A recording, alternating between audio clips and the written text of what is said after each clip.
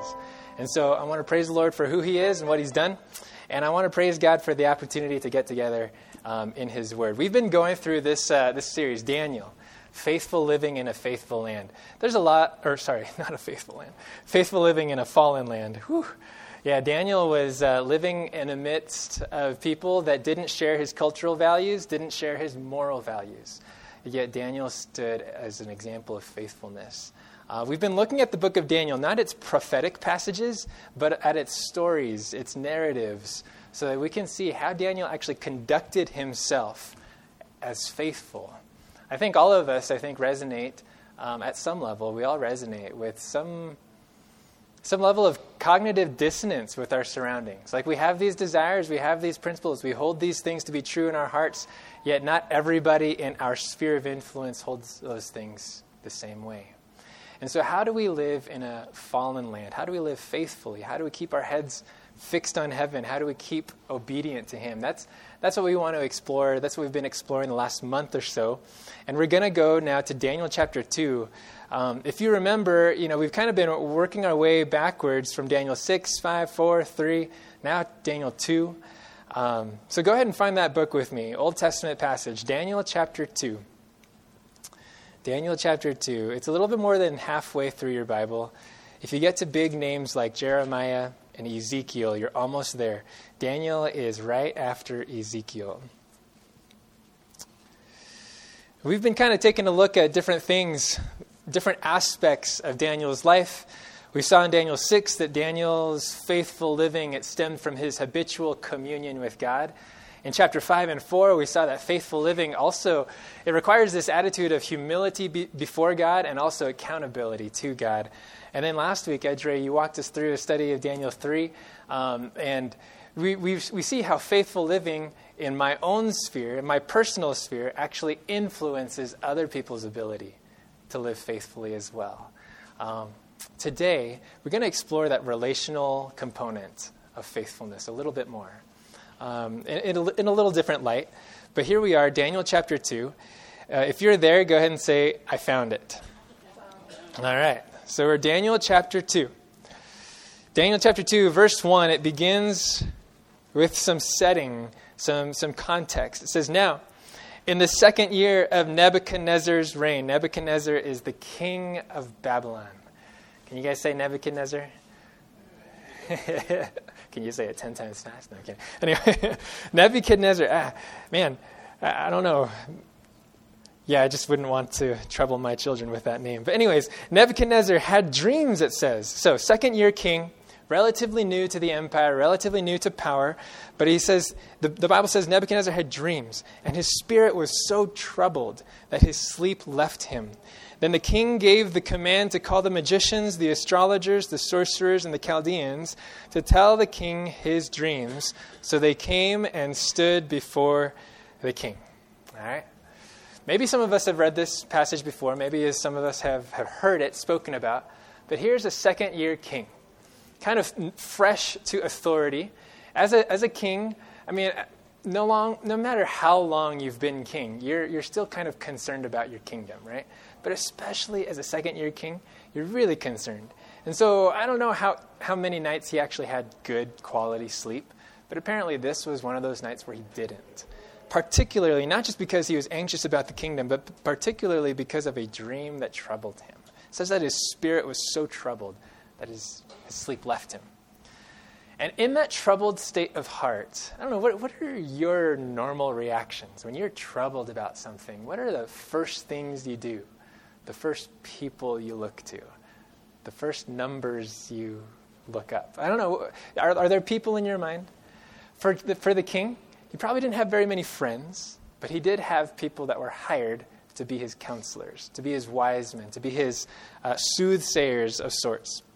And so he turns to these individuals, and he says to them in verse 3, I have had a dream, and my spirit is anxious to know the dream. The Chaldeans spoke to the king in Aramaic, O king, live forever. Tell your servants the dream, and we will give the interpretation. Now, the only trouble with the rest of this narrative is that either Nebuchadnezzar forgot the dream, or he is so suspicious about the people in his court that he doesn't want to tell them in order to see how genuine they are about their wisdom. Okay?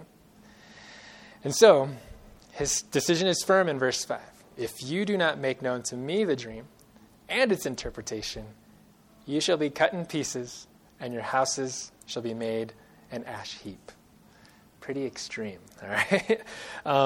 Okay, I'm sorry. Maybe that's not something to laugh about.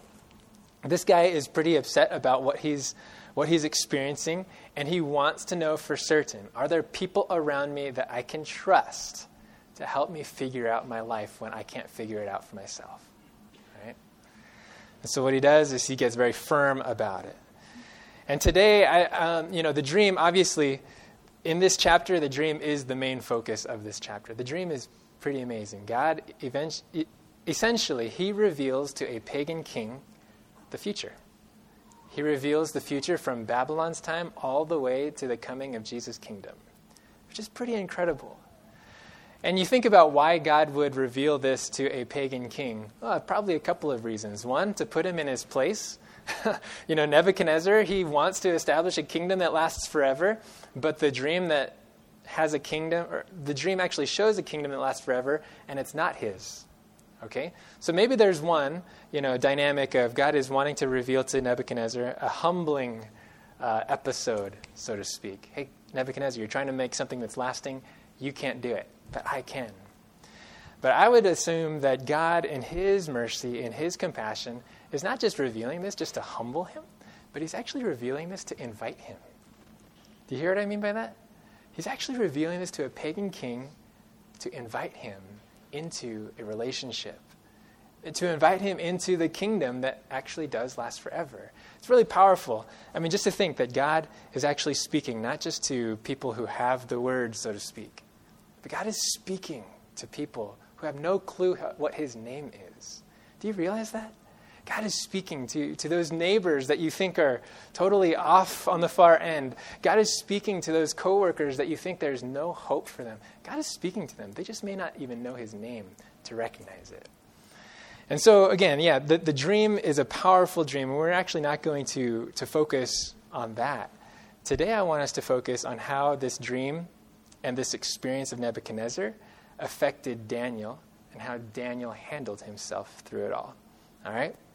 So here we go. Eventually, as Nebuchadnezzar is kind of grappling with these wise men, these soothsayers and things like that, they confess to him, Nebuchadnezzar, what you're asking us to do in telling you both the dream and its interpretation is impossible. They confess, this is not humanly possible. Only the gods can do that. And so Nebuchadnezzar sends out this decree. He basically follows through with what he tells them. Hey, I'm going to cut you in pieces and your homes will be turned into ash heaps. And it says in verse 13, just kind of skip on down. Chapter 2, verse 13. So the decree went out, and they began killing the wise men. Enter Daniel. And they sought Daniel and his who? His companions. Do you guys remember the companions' names? Yeah, okay. Shadrach, Meshach, and Abednego, okay? They sought Daniel and his companions to kill them, all right?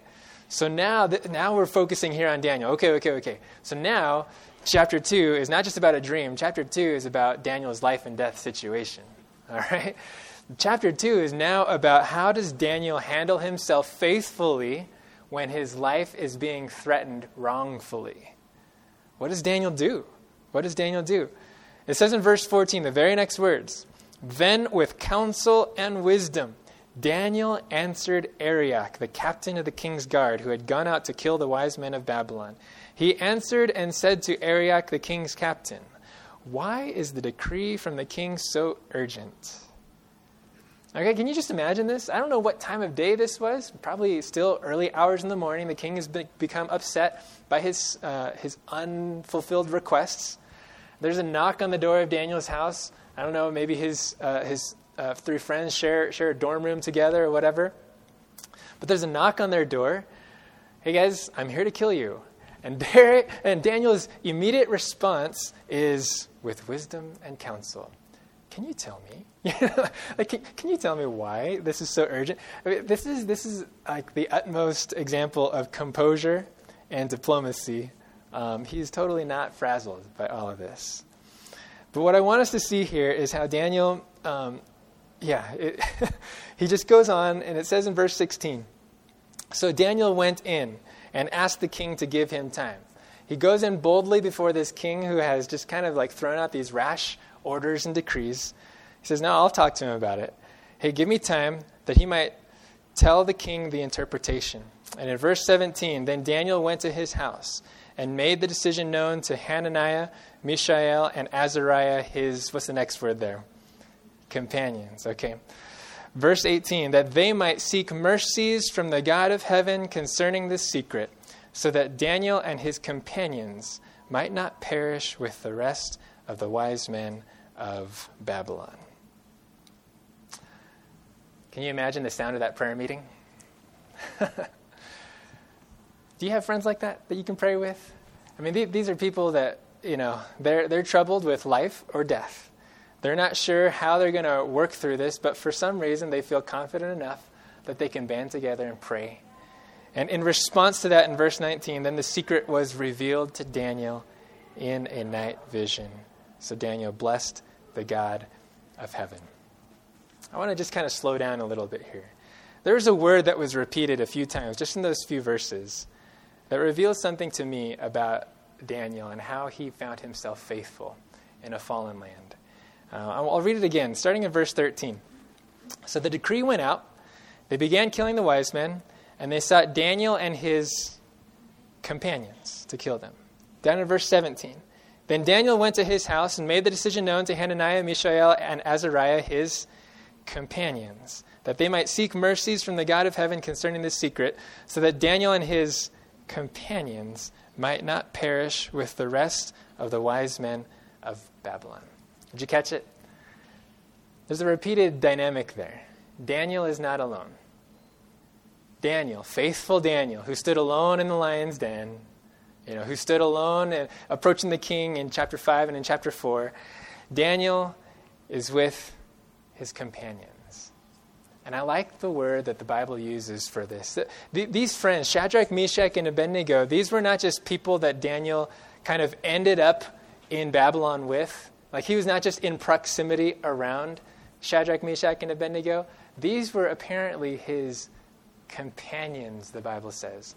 Now, interestingly enough, this portion of Scripture is written in Aramaic, but the word for companions is related to this Hebrew word, chabar. Can you guys try that one?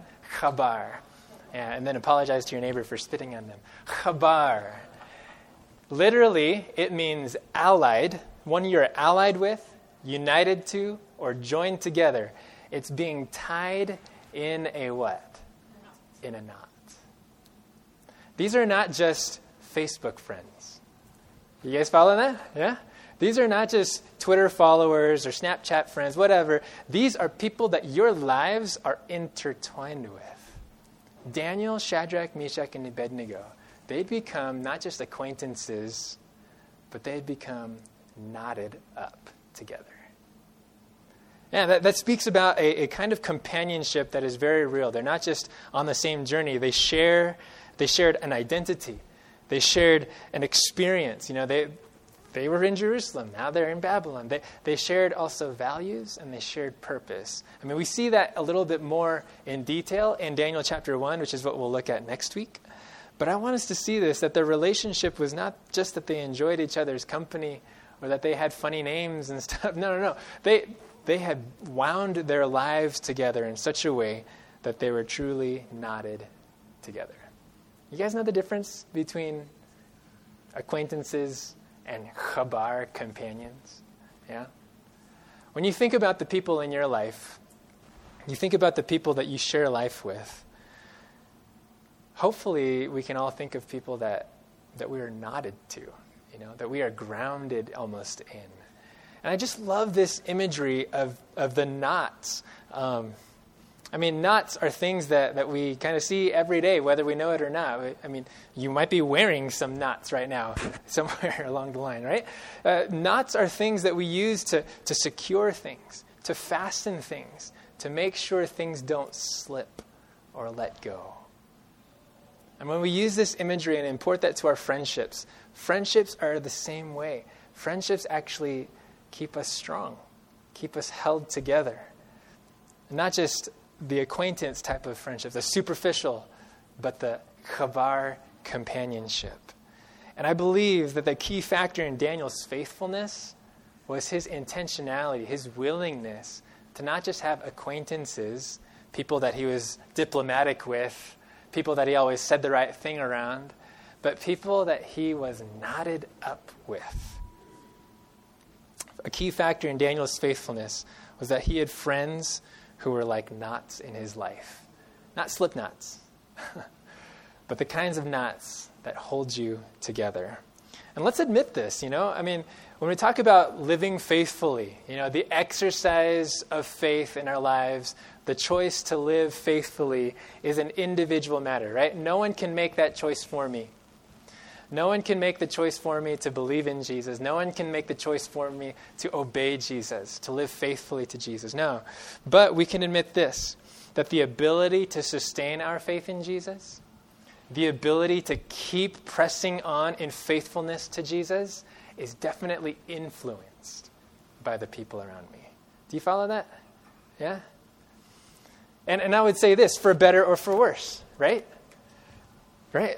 The people around me can either encourage me to keep living faithfully, or they can discourage me to keep living faithfully. And this is where it gets a little bit tricky, because we can have friends that are knotted to us, but are pulling in the wrong direction. Man. The key thing is how discerning are we? Can we actually tell when we've got those friends that are pulling in the wrong direction? The other day I was actually looking up on YouTube a video of how to transplant a tree. I don't know if anybody has any experience with that. But we have for those of you who know, we just moved into a home a few months ago. It has an unfinished backyard. So we've been just kind of playing with ideas and stuff. What are we going to do here? Where are we going to plant a tree and things like that? Just so happens that right next to us, there's an empty lot. Actually, there was a foundation that was never built on, but it's just growing weeds and stuff. But there happens to be a tree growing in the foundation. And so we asked the builder supervisor, he said, hey, when you start building, can we just take the tree and move it? It's a pretty nice tree. It had really nice yellow leaves in the fall and stuff. But anyways, and so I was looking up how to actually transplant a tree from one environment to another. And as I was watching this guy, this bearded farmer dude on YouTube, just kind of explaining all the different things, pruning the trees up here, but also cutting out roots carefully down here and stuff. I learned a lot about how to remain stable in an environment that is new or foreign.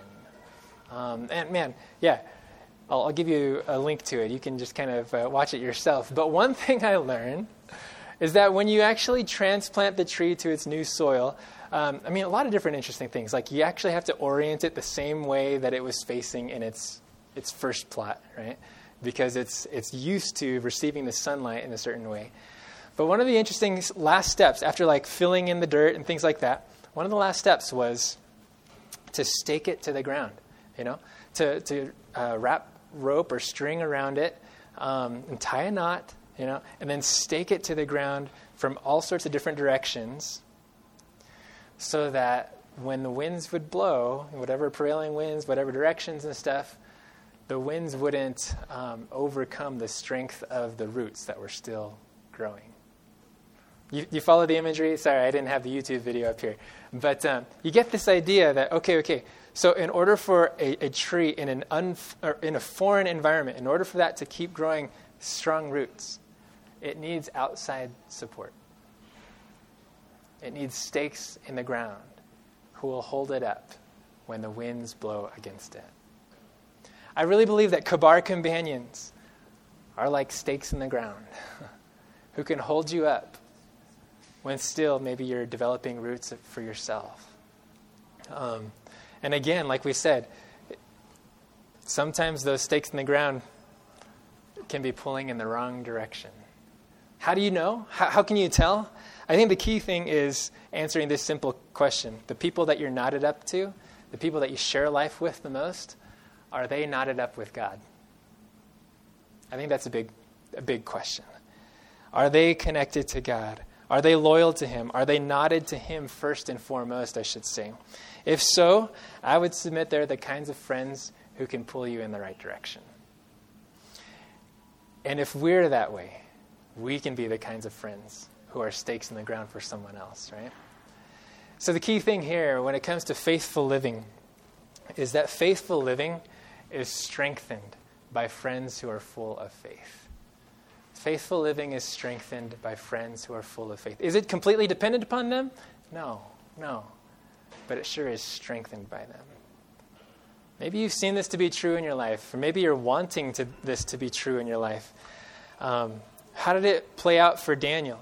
What was Daniel able to do with the friends that he had in his life, the companions, the Kabar companions that he found himself when he was in a tight situation? What was Daniel able to do with his friends? I mean, you see it there in Daniel 2. We already read it. It says in verse 17, "Then Daniel went to his house and made the decision known to Hananiah, Mishael, and Azariah, his companions." Okay, so when trouble came, Daniel was able to talk to his friends about it. That's cool. We all do that. But notice what else. Verse 18, "That they might seek mercies from the God of heaven concerning this secret." In other words, he didn't just talk to his Kabar companions about it. He prayed with them about it. They're able to pray together. They're able to seek mercies from God together. Friends, these are the kinds of companions that kept Daniel faithful as a young person. Man, when he came to them with problems, they didn't just hash it out and play, like counselor with one another. They didn't ask Siri, hey, what do we do in this situation? They didn't just post it on Facebook and wait for other people's comments. No, they prayed. They prayed. I don't know if we really take this for granted or if we actually take this and put this into practice. Friends that we have, I don't know. I mean, you look at Nebuchadnezzar. Nebuchadnezzar, when he had his troubled night of sleep, he turned to other people too, right? He turned to other people too, but they were not connected to God. And how did that turn out for him? Pretty horrible, right? He basically fell to pieces. He didn't really have much hope after that. But for these guys, they prayed together. They brought their problems to God together. I was reading this actually this morning in my devotion from a book called Prophets and Kings. And it was talking specifically about Daniel 2. It says this, "Together they sought for wisdom from the source of light and knowledge." Speaking about Daniel and his three friends. "Together they sought for wisdom from the source of light and knowledge. Their faith was strong in the consciousness that God had placed them where they were, that they were doing his work and meeting the demands of duty." That's pretty cool. I mean, because they could have responded in that moment, "God, why did you bring us here?" But no, their faith was strong in the sense that, no, God did bring us here. We're being faithful to him right where we are. We're doing what he wants us to do. So they buoyed each other's spirits. They buoyed each other's confidence that God is still leading, even though this circumstance does not look like it. Man, do you have friends like that? Please, if you don't, find them and make them. To have friends who don't just like commiserate around you and say, "Oh man, this is horrible. You should get out." To have friends who say, wait. God brought you here. Okay, this may not be working out, but God is still working out a purpose. Let's go find it. Let's pray about that. These were the kinds of companions that Daniel had.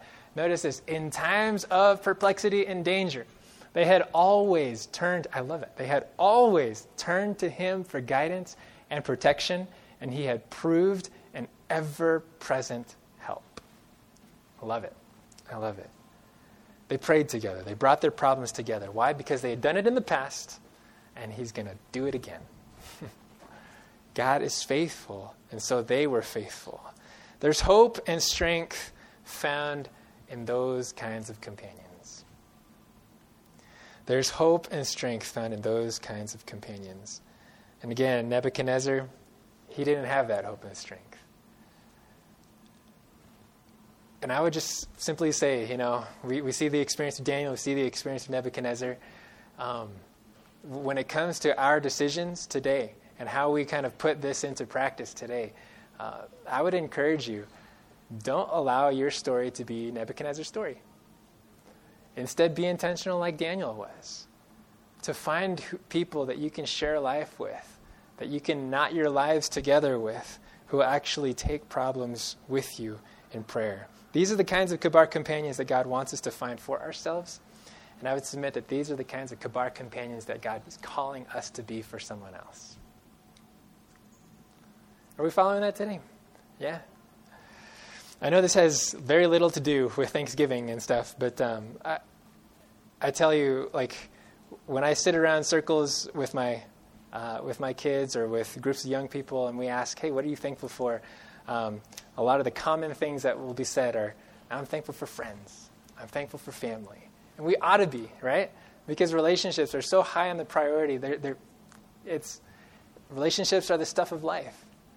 But when the relationships in our lives are knotted in a different direction, we've got to be careful. We need to pray for the discernment to build those kinds of relationships that will grow us in the right direction.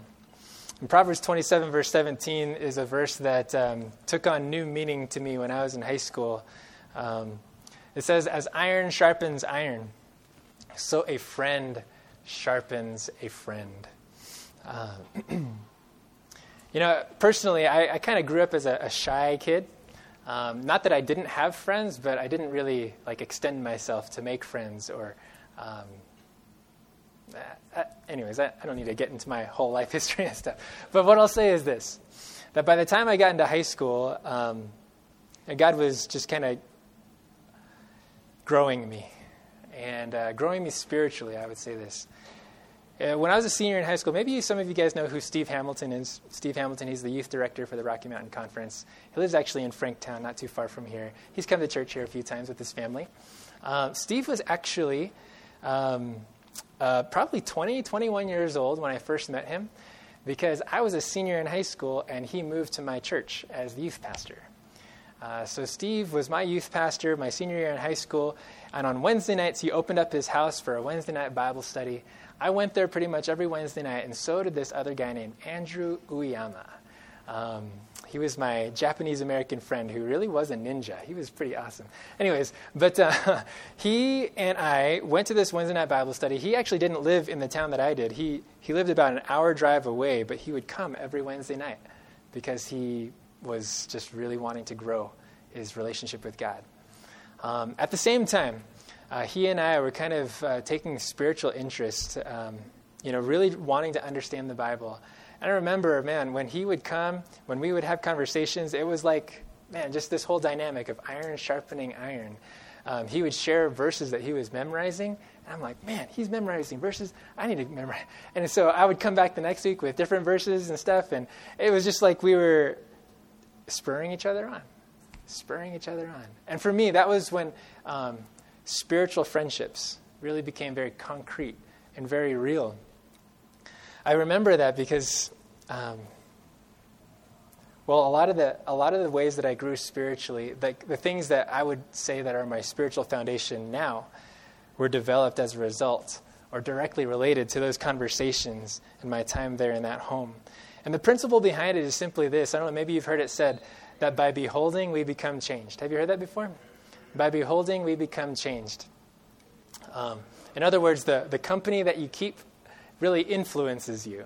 The things that you kind of spend a lot of time with, the people that you spend a lot of time around, that's what you become like. You start telling the same jokes. You start laughing the same way. You start behaving the same way. Even dressing the same way. And I really... I'm going to speak directly to our young people here today. And I want to ask you today, who is the company that you're beholding? In the lives that you share time with, even the faces that I can't see back there, Justin, Joshua, the people that you're knotted with, the lives that you're connected to, who are you beholding? Don't kid yourself that you're not becoming changed. And I want to give you permission, as a young person, to be selective about your friends. Okay? I don't know what kinds of environments you're in. Public school environments, private school environments, whatever environments. Maybe they're not even by choice. But I would encourage you to knot yourself up with lives that will make you sharper. Yeah? And again, this isn't just for, young people. I mean, we have these choices every day. I mean, sometimes, we don't get to choose our coworkers all the time. We don't get to choose our neighbors all the time. But we do get to choose how selective we are with the time investment, with the way that we allow others to influence us. And again, I would just encourage you to be mindful of that principle that by beholding, we become changed. Ask yourself the question, are these the kind of people that I want to imitate? Are these the kinds of people I want to start talking like, making jokes like? And now, I will say this, that this doesn't negate the desire to be around people that you want to influence yourself. Like, this doesn't negate the mission of building friends for Christ, or growing friendships that are evangelistically minded. You know what I mean? Like friendship evangelism. I would just say this, that when you do that, when you engage friendships with that intent in mind, we've got to practice discernment. I heard it once said that, like if you were just to imagine, like if I were to call Derek over here, and Derek, come on. All right? All right. Derek's going to stand on this chair for me. He has no idea that I'm asking him to do this. Can you stand on this chair for me? All right. Now, if we're just kind of imagining spiritual maturity, right? Who's going to have an easier time bringing to their level? Derek or me? Right. Do you follow that? Hey, you're not even trying. No, kidding. Thank you for that visual. But yeah, that's the reality. The person that's on higher ground has to exert more effort to bring him or her up to his level. Do you follow? Yeah. It doesn't mean that it's impossible, but it tells you of the tenuous position that that we are in as missionaries, so to speak, as people who are wanting to influence those around us. When we're engaged in friendship evangelism, it's easier to be pulled down than it is to be pulled up, which means that if we're going to pull others up, we've got to be solidly knotted up with Jesus Christ. Are we following that today? Yeah? And so when it comes to choosing our friends, I'm giving you permission. Be selective. Be selective about the people you spend time with. Hopefully, you can think of individuals who are Kabar companions in your lives. Or you can think of people that could be Kabar companions. Maybe they don't even know that you want to engage in that kind of relationship. Maybe they don't even know that you want them to pray for you or you want them to keep you accountable to your spiritual goals. But I tell you, there is a thing called positive peer pressure, and it's a good thing. It is a very good thing. I remember being in the seminary just a few years back, and there was a friend of mine, Zach, who, I don't know, he was one of those guys who was just a Shadrach, Meshach, and Abednego, so to speak. He was someone that I could share, hey, this is an area in my life that I don't feel great about, and I want to outgrow, I want to overcome. Like, he was someone I could be very honest with about, and he could be honest in the same way with me. And we'd be able to pray with each other. We wouldn't just, try to solve each other's problems. We would pray with each other.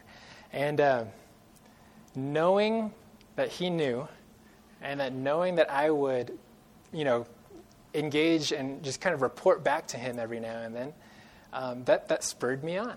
That spurred me on. It made my spiritual goals more concrete, made progress and growth more real. Positive peer pressure is a positive thing. And so when it comes to this idea of Kabar companions, iron sharpening iron, I guess the simple question is, if we want to be faithful, like we were talking about, faithful living is strengthened by friends who are full of faith. If we want to live faithfully in a foreign land, examine the friend factor. Examine the friend factor. In your life, take assessment. Take assessment of the friends in your life, the people that have the most knots in your life. And these don't have to necessarily be peers. These can be family members. These can be people of different generations, people that are in your life, that have investment in your life, that are somehow knotted into and intertwined in your life. If I want to live faithfully like Daniel, I need to cultivate friendships like Daniel. That's the bottom line. So who is my Shadrach, Meshach, and Abednego? Or who am I a Shadrach, Meshach, and Abednego to?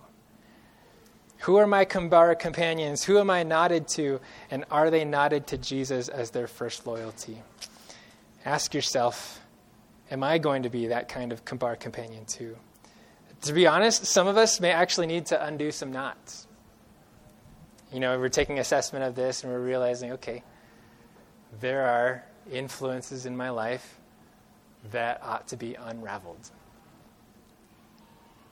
And for you to come to that awareness is huge. For you to actually do something about that is even bigger. Because that sometimes hurts. That sometimes is misunderstood. But maybe some of us need to form some new knots. If you feel like there are friends in your life who would laugh at you if you asked them to pray together about your problems, if you feel like there are individuals in your life who would almost refuse you if you were to suggest seeking counsel in God's Word about certain things, I would suggest that these are not the kinds of companions that are going to knot you up to Jesus. These are more like slip knots on the downside of the chair pulling example. Some of us may be blessed with Kambara companions already. Praise the Lord for that. Some of you may feel like you are to your heart's content with the friends in your life, that there are friends who are positive influences, who are pushing you and pulling you in the right direction, and you should praise the Lord for that. And I would just encourage you, if that's you today, if you feel blessed with Kambara companions in your life, I would encourage you to consider how you can enlarge your circle to include one more and to actually make a Kambara companion. Some of us don't have that privilege. Some of us don't have that. And there may be people around us right under our noses who are looking for that and just may not have what it takes to actually ask or initiate for those kinds of friendships. So, simple question, how do we then form new knots? If you're wanting to form new knots because you need a new stake in your life, or if you're wanting to form new knots because you feel like you're being called to be a stake in somebody else's life, what can we do? First thing, I would suggest this. I'll just give 4 simple steps. Number 1, first, check your own loyalties, okay? First is a self-examination. Check your own loyalties. Do I really want to live only for Jesus and completely be faithful to Him alone? Because if we don't pass that first check, then building stakes, growing knots, that's just going to unravel people's lives. So don't do it, okay? First, check your own loyalties. Do I want to live faithfully for Jesus alone? Second one is pray for Kambara companions. Actually ask God to lead you to individuals. Actually ask God to lead you in your relationships. I don't know if this has become a habit for you, but relationships are God's thing. Did you know that? Relationships are God's thing. From the very beginning, you think about it, Genesis chapter 1, Genesis chapter 2, God was the one who brought people together. And it's only when people come together outside of God's doing that trouble happens. So even with not just romantic relationships, and not just marriage relationships and things, but even just with friend relationships, ask God to guide you, to lead you to people that you can be knotted up with. Ask God to lead you to people that maybe you've known, but you didn't know that they could be a spiritual influence in their life or your life. So pray. So first one, check your own loyalties. Number 2, pray for Kambara companions. Number 3, look around you. Look around you. We're here, small community of faith, but I tell you what, man, when we look around, this is like one of the most caring communities that I've ever been a part of. And I'm not just saying that just because it's being recorded. I'm not just saying that because you're here and you're going to feed me later. No, I'm kidding. I'm not just saying that. This is for real. Like, I have felt genuine love here. I could go on and get all weepy about how lonely it was for the last year before. Anyways, yeah, moving from California, not feeling like we had any sort of home. But I just want to thank you for being my home. If you haven't found a home here, there are loving people right around you. So 1, check your loyalties. 2, pray for companions. 3, look right around you. And number 4, and number 4 is more of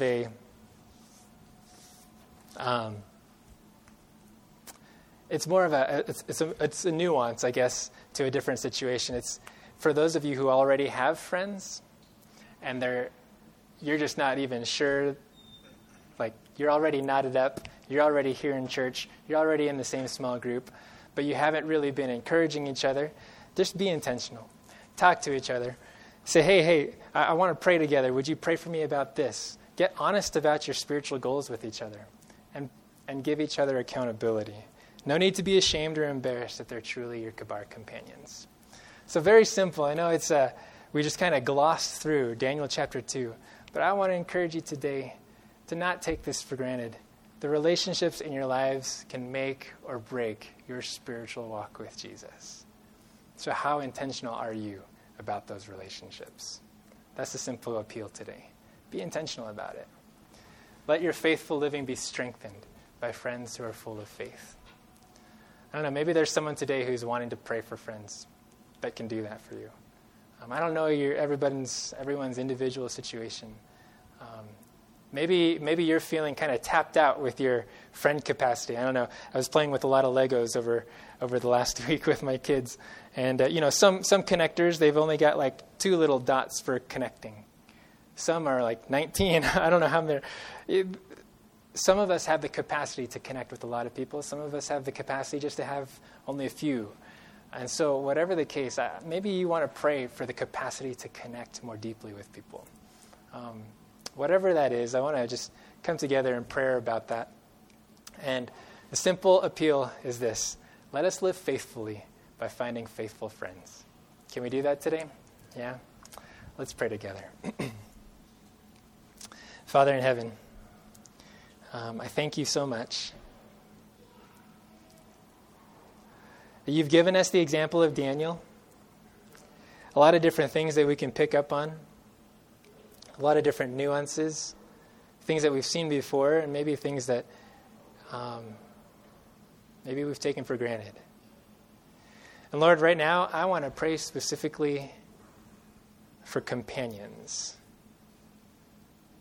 Lord, I thank you personally for the companions that you've blessed me with along my spiritual journey.